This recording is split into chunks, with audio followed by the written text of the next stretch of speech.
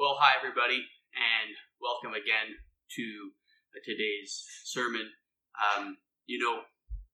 It really is a privilege for a pastor to have some of your time every week or once every couple of weeks to share the Word of God. We understand that our calling and our responsibility is to bring that Word of God to encourage and equip and disciple believers so that they too may go out to the world and preach the good news of the gospel to those who might hear it. And all of us have been living in a very strange time. For the last 3 months, all of us have been navigating the COVID pandemic together, mostly staying home, and many of us doing church online in a way I think we never thought we would unless we were sick or away and just wanted to watch church online. So now it seems that things are starting to open up again. More and more businesses and rules are being relaxed. Articles are being written about how things will look and even what church might look like when we return. In fact, it can get us really excited to actually meet again in person, although certainly it'll be different a little bit than it was before.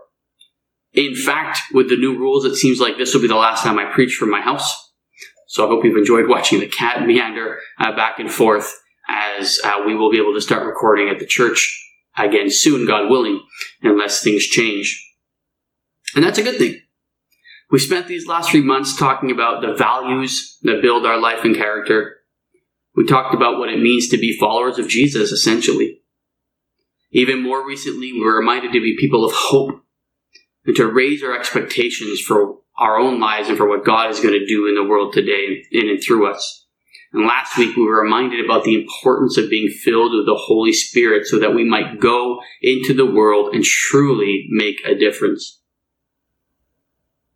But as we return to normal,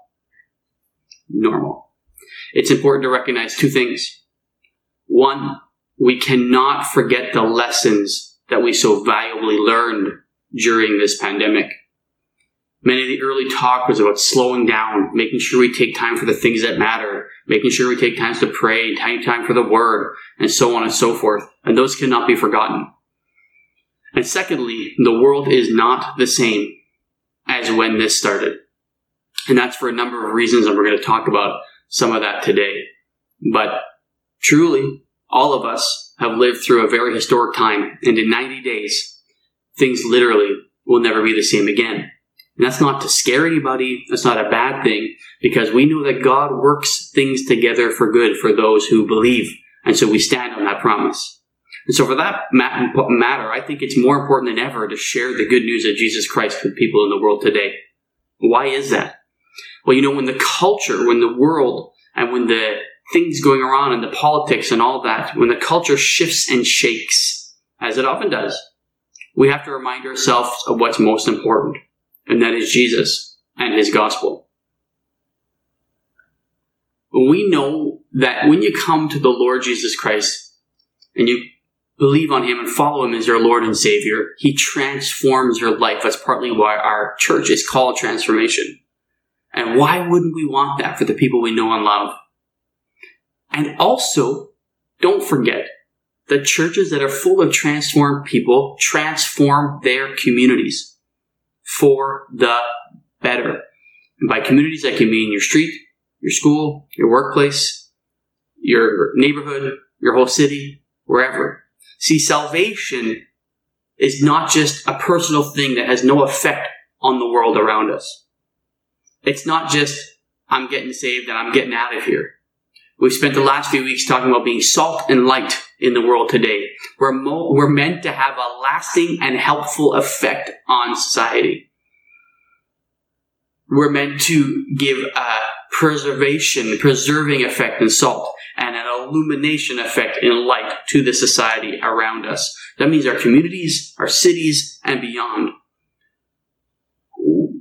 While we're here, while we're still here, we need to live in such a way that we demonstrate the love of God and the culture of His kingdom wherever we go and in whatever we do. And so while we've been working our way through the last 3 months and the world around us continues to go on, things have changed dramatically, as I've said, especially here in North America, more so in our neighbors to the south, but certainly in Canada as well. There's been massive upheaval following the unjust killing of George Floyd in Minneapolis, as many of us know, that has sparked a series of protests and riots both here and around the world. And so the danger can be, even myself personally, is to look at these immediate circumstances and then project only my feelings and what I want or what I believe about what's happening on these things. And so what I'm encouraging us to do as we come to the Word today is to look at these momentous occasions, look at these issues and ask, what is God saying? How do I, as a disciple of Jesus Christ, live and move and breathe in this world in this moment? And so I suggest, I believe the right approach at this time, as in all cases, is to go to the Word of God and to pray, look for wisdom and guidance, and then to take action. I would never think to dictate or to tell you all how to live or what to do or what to watch or what to listen to. But my friends, we're living through this moment. And as our country opens up, or we'll be interacting again in person, I offer this advice. Go to the Word of God daily. Pray daily. And when you feel weak, go to the Word and pray and reach out to believers who you know are doing the same thing, your brothers and sisters in Christ. And I mean this next thing very sincerely. Please, if you're feeling down, if you're feeling scared, if you're feeling anxious, stay away from social media. It is not real life. It can be used for good and responsibly, but understand that social media has power and that it has power to ruin your emotional and spiritual state. I'm seeing it repeating over and over again. I am not encouraging ignorance of current events for sure, but I want you to know if you find yourself downcast in spirit, depressed and scared after scanning Twitter or Instagram or Facebook or whatever it is, you need to get rid of it. I know that may be a bit harsh, but I'm seeing an increase, regardless of age, of people who are struggling in this realm. And before we really dig into what I'm going to talk about today, I would ask you to consider that. So, as I suggested to you, I went to the Word in prayer and sought the counsel of others. And I came this morning to talk about neighbors. I'm not the first to come up with this. There are preachers all over the world who are much more clever and much more influential than I am who are preaching on the same subject. And God bless them for doing that. But I just want to share with you this morning what I saw from the Lord in regard to what's going on right now and how we consider the question of who is my neighbor. So let's go to the Word. And we're going to read in Galatians 5, verses 13 to 15. It says, "You, my brothers and sisters, were called to be free, but do not use your freedom to indulge the flesh. Rather, serve one another humbly in love. For the entire law is fulfilled in keeping this one commandment. Love your neighbor as yourself. If you bite and devour each other, watch out, or you will be destroyed by each other." Now, let's contextualize this verse. This is Paul speaking to the church in Galatians. He's speaking to Christians. And he's saying you're called to be free. Amen. We can all say that. This is right before, a few verses before we read what the fruits of the Spirit are. So when we're full of the Holy Spirit, we have what? Love, peace, joy, gentleness, self-control, so on and so forth. He's leading to that. And he reminds them of something that Jesus says that we'll look at later. Jesus had said earlier in his ministry, love your neighbor as yourself. If you bite and devour each other, watch out. Maybe you're like Val and I. We've had a lot more contact with our actual neighbors during the COVID pandemic. It's been quieter. People are around our streets more, but staying on our driveways. Not that we didn't talk to them before, but we're talking to them much more now. And of course, since we've had a dog, you walk around and you meet more people. I don't know. Maybe it's the same for you. But now, when I say neighbor, you immediately imagine, the people who live on my street, or maybe if you live in an apartment building, the people that are in the apartments around me here, or whatever it may be. But many of you know, and if you don't, I'm telling you now, that Jesus challenges our whole concept to bring us to a deeper understanding of what it means to be a neighbor. The well-known preacher Rick Warren said, you need to know your neighbor in order to love them. Now, it's a good statement, and that can mean locally or even globally. I mean, for example, if you have people living around you in your apartment building or on your street and you don't know them, you know nothing about them, you don't know their names, I mean, do you really know them? And you say, well, I'm praying for my neighbors and I'm praying that, I'll have an effect on them, but you don't know anything about them. One would have to question, do you really care about your neighbors? We don't know who they are. I understand we live in Quebec and there could be some issues of, do they speak French? Do they speak English? It may be difficult, but you get the idea. You see, when it comes to knowing our neighbors, and Rick Warren says, you need to know them in order to love them. The same can be true not just for the people that live around us, but for other people groups, for other groups of people that aren't like us. And often we can be affected by our own prejudices about those groups of people, so we're not so sure about going to approach them. You could be somebody who's new to the country and you can't speak French, and you're like, oh, I don't know if I should go speak to people who are French because I've heard such and such. Or you may be from a particular community group or cultural group, and you're not sure if you want to approach another one. So what we're encouraged to do is to begin to understand other people, understand where they're coming from, what they're believing, why they believe what they believe, why they're acting the way they act. But remember, this particular verse is written to Christians, and it says, be careful to love your neighbor as yourself, because if you start fighting, if you start bite and devour, if you start fighting, you can literally destroy each other. And my friends, I gave that little social media warning, but I can see this every day on social media. Never mind outside the church, within the church, Christians who are maligning, slandering, lying, biting, devouring each other with accusations, strong words, and even hate. And Paul's warning is coming to fruition right in front of us.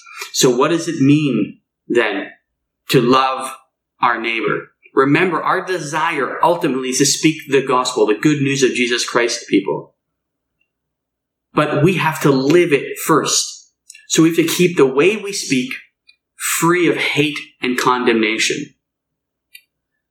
Remember that the book of James, if you read it, talks a lot about the power of the tongue and how the tongue, though it is small, has much power, has the ability to set a whole forest aflame. It's a wise saying. I was reading something by a gentleman. I'm sorry, I can't remember his name or find his name, but it was a good quote. And he said, the freedom to say whatever we want may be quite American, or in our case, Canadian, but it's not Christian. Okay?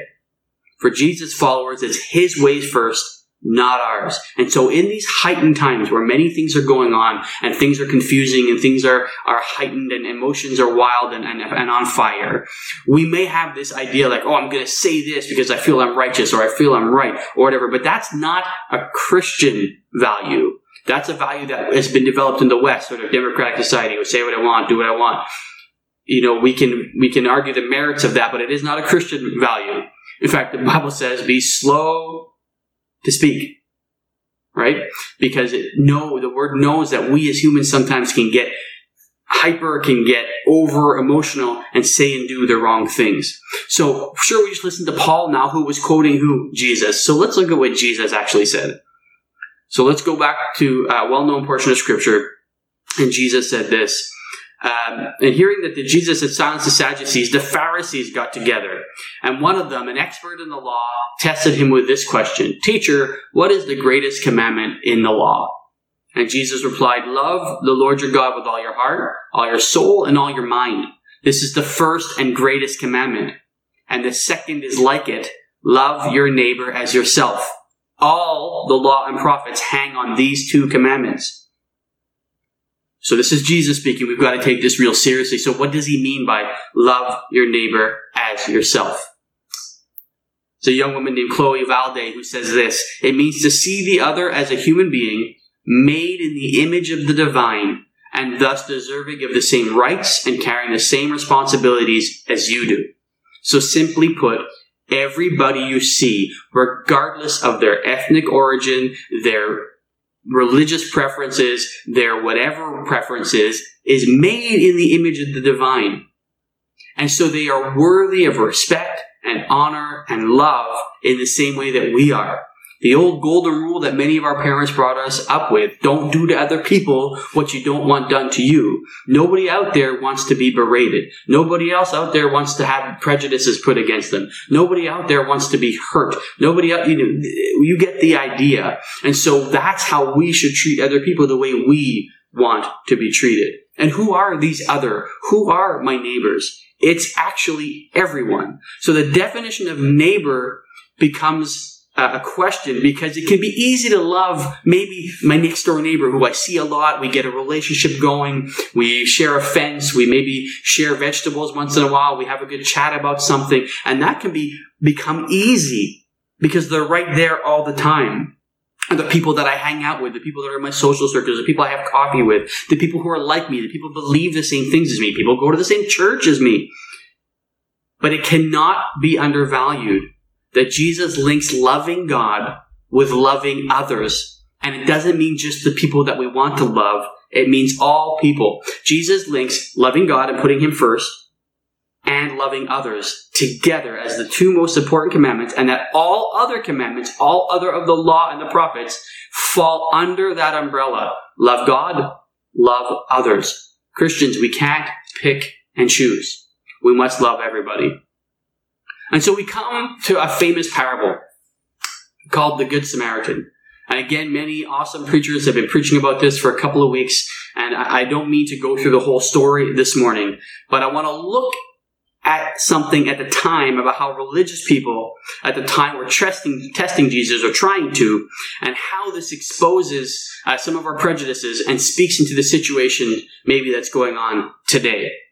And so again, on occasion, an expert of the law stood up and said to Jesus, "Teacher, what must I do to inherit eternal life?" And so Jesus says to him, "Well, you tell me, what's written in the law? How do you read it?" And the teacher says, "Love the Lord your God with all your heart and all your soul and all your strength and all your mind. And love your neighbor as yourself." Does that sound familiar? This expert in the law is repeating what Jesus has been saying and preaching around, and it's in the law. And he's clearly learned the right verbiage. He got the answer correct. In terms of, if it was on an exam and someone wrote, "How do I inherit eternal life?" and they wrote that down, it would be correct. You did a good job, expert in the religious law. So he'd been listening. And Jesus says to him, "You've answered correctly. Do this and you will live." But it says the man wanted to justify himself. So he asked Jesus, "Who is my neighbor?" And that's the title of our talk this morning. You see, this religious expert in the law, though he got the answer right, he actually didn't really like the answer. You see, the Bible tells us he was trying to justify himself because the particular group he belonged to had certain prejudices, certain rules that other people couldn't follow, and that meant other people were excluded from their group. And so he didn't really want Jesus to tell him the real truth. He was trying to trap Jesus into a situation. And so he says to him, "Jesus, who is my neighbor?" Here's what happens, and this is what happens when we do it to God too. This man was trying to define the parameters of God's love that would fit his idea of what was right and what was wrong, and not Jesus' idea or God's idea. And so he asked Jesus this question. You have to understand there was religious and racial tensions at that time. And Jesus goes on to tell a story about a Samaritan. Well, Samaritans at the time, you have to understand, had religious and relations with the Jews that were strained. I cannot get into the long, detailed history. You could look it up. But essentially, understand that the Jews and the Samaritans did not have much to do with each other. There was a lot of tensions as groups between the two of them. And so Jesus tells a story about a man that gets beaten on the side of the road by robbers. Right? And as that story goes on, a priest goes by and sees this man beaten. This Jewish priest ignores him, says, "I'm not going to help this man." And then a Levite comes by, who's like a religious law expert. So he would have been one of the guys that was talking to Jesus at the time. And he says, "I'm not going to help him." And then finally a Samaritan. So when the crowd hears that he says a Samaritan goes by, you have to understand they had religious and racial prejudices built up in their mind. So they hear the word Samaritan and boom, right away they're thinking, other, this guy. There's no way this guy's going to help because Samaritans are this and bad. They worship God wrong. They worship in the wrong place. They don't worship God properly, etc., etc., etc. This is the ideas they had. And then Jesus flips it on and said, this is the man that goes and helps him and goes above and beyond to help him. And so then Jesus says to the religious law expert after the story is done, he said, which of you three do you think was a neighbor to this man? And the expert in the law replied correctly, the one who had mercy on him. It's interesting, I wonder, I'm just extrapolating. He doesn't even say the Samaritan. Like, he couldn't bring himself to say that maybe. I don't know, but he says the one that showed mercy on him. And Jesus said, go and do likewise. Go and be like a Samaritan. So it blew the mind of the people there, because you're telling me to go and be like those people that I don't really want to associate with? Yeah, because they were doing and living the love of God and the ways of God more than the two men beforehand, you see? So go and be like them, even though you think that they do everything wrong. So the question is this. The man asked, who is my neighbor? But Jesus flips it on his head. It's not who is my neighbor. It's, am I a good neighbor? See, if the religious law, I wonder if the expert had said to him, Jesus, I've summed up the law and the commandments. I understand that we must love God and love our neighbors, but how do I be a good neighbor? What a different conversation he would have had with Jesus. And maybe he did further on. I hope he did. But you see how the mindset changes. So the question this morning is, am I a good neighbor? Are we being a good neighbor? Christians, don't look at others to justify your neighborly love and affection. We give it all out regardless, because that's what we're called to do. I do want to take a moment to give warnings, okay, against speaking against neighbors. The Bible's full of this, and remember, neighbors is not just people who live next to you, it's everybody. Okay? It's important. Especially those of us, maybe who belong to the predominant culture, white people belong to the prominent culture. You can be in a group of people and people are saying things like, oh, that group of people can't drive, or that people can't sing, and that type of person can't dance, and oh, group X, they're always like yada yada, or they're more prone to commit crime, or they're more... You've been in conversations like that. I know, okay, I'm a middle-aged white man. I've been in conversations like that. And we have to begin to change that in our lives and stand up for that in our lives. Let's look at some Bible verses. 1 John 4, if anyone loves God but hates his brother, he is a liar. See, folks, you cannot be a Christian and be a racist. It doesn't work. We're going to Psalm 101:5 says, whoever slanders their neighbor in secret, I will put to silence. So you're having a private little conversation amongst the people that are like you, that agree with you, and you're defaming or slandering group X. And the Lord is not pleased with this. In the book of James, we get, again, where he's talking about the power of the tongue, it goes on to say this. James 2:7-9 says this. If you really keep the royal law in Scripture, what is the royal law? The kingly law? Love your neighbor as yourself, it says. You are doing right. But if you show favoritism, you sin and are convicted by the law as lawbreakers. That's, wow. It's saying you're sinning if you're showing favoritism to a group or to a type of person, maybe because of their wealth or because of their position or because of what they look like or how they talk or whatever it may be. James 4 says this, brothers and sisters, do not slander one another. Anyone who speaks against a brother or sister or judges them speaks against the law and judges it. When you judge the law, you are not keeping it, but sitting in judgment on it. There's only one lawgiver, one judge, and one who's able to save and destroy. That's God, right? And he finishes and says, but you, who are you to judge your neighbor? That's heavy stuff. So how do we do this? How can we live according to these scriptures and precepts? I think it's important that we rely on God and His love alone. Let's jump to Romans 13, verses 8-10. It says, let no debt remain outstanding except the continuing debt to love one another. For whoever loves has fulfilled the law. We're continuing this theme. The commandments, you shall not commit adultery, you shall not murder, you shall not steal, you shall not covet, and whatever other command there may be. So he's saying, whatever you could think of are summed up in this one command. Love your neighbor as yourself. Love does no harm to a neighbor. Therefore, love is the fulfillment of the law. I don't for a second believe that I have the words or the intellect to offer some kind of salient, meaningful solution to all the issues going on in the world today. Nor do I think it's a matter of simply just saying some words and passing some laws. There's deep-rooted issues being addressed that I know God will help us work through. But I've had the privilege of talking and ministering with many brothers and sisters in Christ this week, many of whom have shared with me their stories of racial discrimination. And I found their words to be challenging and inspiring and frankly sad. Not sad because they make me sad, but because how much it hurt them. And so I'm asking myself, and I'm encouraging you to ask, are we being good neighbors? And before we start judging the church in general, or our church, or any other church, or the government, or others, that group, this group, that group, look at that group, look at that group, don't play the whataboutism game. What about that guy? What about that person? What about this? Let's look in the mirror and allow God to shine His light on us and show us the way. I was listening to a video from Dr. Reverend Bernice King, and she said this: we need the Holy Spirit to be our guide and our lead, not our emotions and even our cultural understandings to be prominent. It has to submit to the higher voice of God. And I would say this in this time: we've often forgotten or avoided lamenting together, repenting together, crying together. You can ask my family, I'm not a crying person, but I found myself undone these last couple of weeks as I listened to my black brothers and sisters tell me story after story of discrimination and hate solely because of the color of their skin. And it's even made worse that some of the stories are within the context of Christian gatherings. And that should never happen. These people, all people, are our neighbors. I get it. We all say we're worried because we might say the wrong thing. Believe me, I feel like that right now as I'm talking to you. But not saying anything could be just as bad.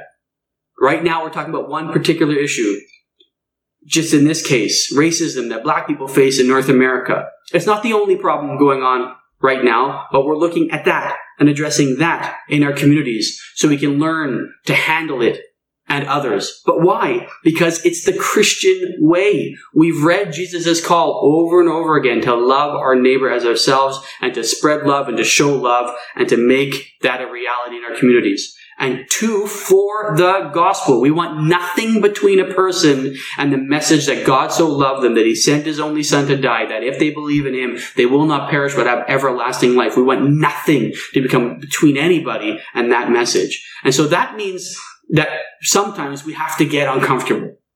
I was reading Paul at 1 Corinthians 9, verses 19 to 23. He says this: Paul, now highly educated missionary to the whole world, says this: though I, being free and belong to no one, have made myself a slave to everyone to win as many as possible. To the Jews I became a Jew to win the Jews. To those under the law I became one like under the law, though I am not under the law myself, to win many under the law. To those not having the law I became like one not having the law, even though I am not free from God's law, I'm under Christ's law, so as to win those people. And to the weak I became weak to win the weak. I become all things to all people, so that by all possible means I might save some. I do this all for the sake of the gospel, that I might share in its blessings. Maybe this is a big idea. Maybe this is a bit confusing, but Paul is saying not that, well, I just do what everybody else is doing so that they listen to me. That's not what he's saying. He's saying that he's willing to forego the way he wants things to be or the way he thinks things should be so that he can reach them with the message of the gospel. So him, a highly educated, formerly very religious Jew, would have a very set idea of how church should look like, maybe what singing should be, maybe how scripture reading should go, so on and so forth, order of service. He's a very bold man, so he probably wanted to be out there, but he realized whatever circumstance he was in, he would make sure that the gospel was preeminent, but if he had to present it in a certain way, or talk a certain way, or understand the traditions, again, like we talked about right back at the beginning, okay, to understand people's culture so that he could reach them with the gospel. But to do that, at the same time, we have to deal with a few things. To really reach people, we have to deal with our prejudices. Paul and Peter went through that. Go read the Bible. Peter himself had to deal with a prejudice he had about eating meals with people who weren't Jewish. Go look it up. And they dealt with it. Okay? We have to understand the culture we're going into. Paul went and preached in Greece, where there was idols everywhere. And instead of saying something about the idols, he used the idols to speak to the coming of Christ, understanding his culture. And most importantly, we have to listen to understand people and to show love. I would just pray that we be a people of God that show the world a different way. the way of Jesus, the way of love, so that they too could know the love of God and the peace of God that would truly change this new world that we're walking into. So as we navigate these issues that are going on, and I realize it could be a lot coming out of COVID and dealing with with what's happening across North America, may we be a people today to not hide from what's going on. Pray to the Lord for strength, wisdom, and love. Read His Word so you're ready when you can share it with others. Reach out to neighbors. Reach out to your brothers and sisters in the Black community and ask them how you can help. There are many who I know personally who are willing and wanting to share their experiences and to help us understand how we can help them. Reach out to your neighbors next door. Reach out to people across the city. Maybe reach out to people you ordinarily would never talk to. Reach to those you don't understand. Love, listen, and share the good news of Jesus Christ. Remember, the question is not who is my neighbor. The question is, how can I be a good neighbor? And so as we come back to some normalcy, go back to church, my prayer is that Transformation Church will be a great neighbor, not just in Purefall, but in the city of Montreal, and the province of Quebec, in our country, and around the world, and that each and every person in it will be living that same reality out in their personal lives. Let's pray. Dear Heavenly Father, I want to thank you so much for today. Lord, there's so much going on in the world today that is heavy, Lord, and for some of us is very challenging. I pray, Lord, that whatever you would want to say to the people today would resonate in their hearts and their minds and their spirits. Help us, Lord, to be good neighbors. Help us know what it means to love everyone and to make a difference today. Lord, we pray for those who are suffering right now in our cities. Lord, we pray for those who are suffering injustice. Lord, we pray that they would know justice, Lord. We pray for those, Lord, that are suffering, Lord, from fear and anxiety, Lord, that they would be Lord, set free from that in Jesus' name. Help us, Lord, as believers, Lord, to shine a light on the hill, to be a salt to preserve this society, Lord, and help us, Lord, to make a difference. In Jesus' mighty name we pray. Amen. Thanks very much, and God bless.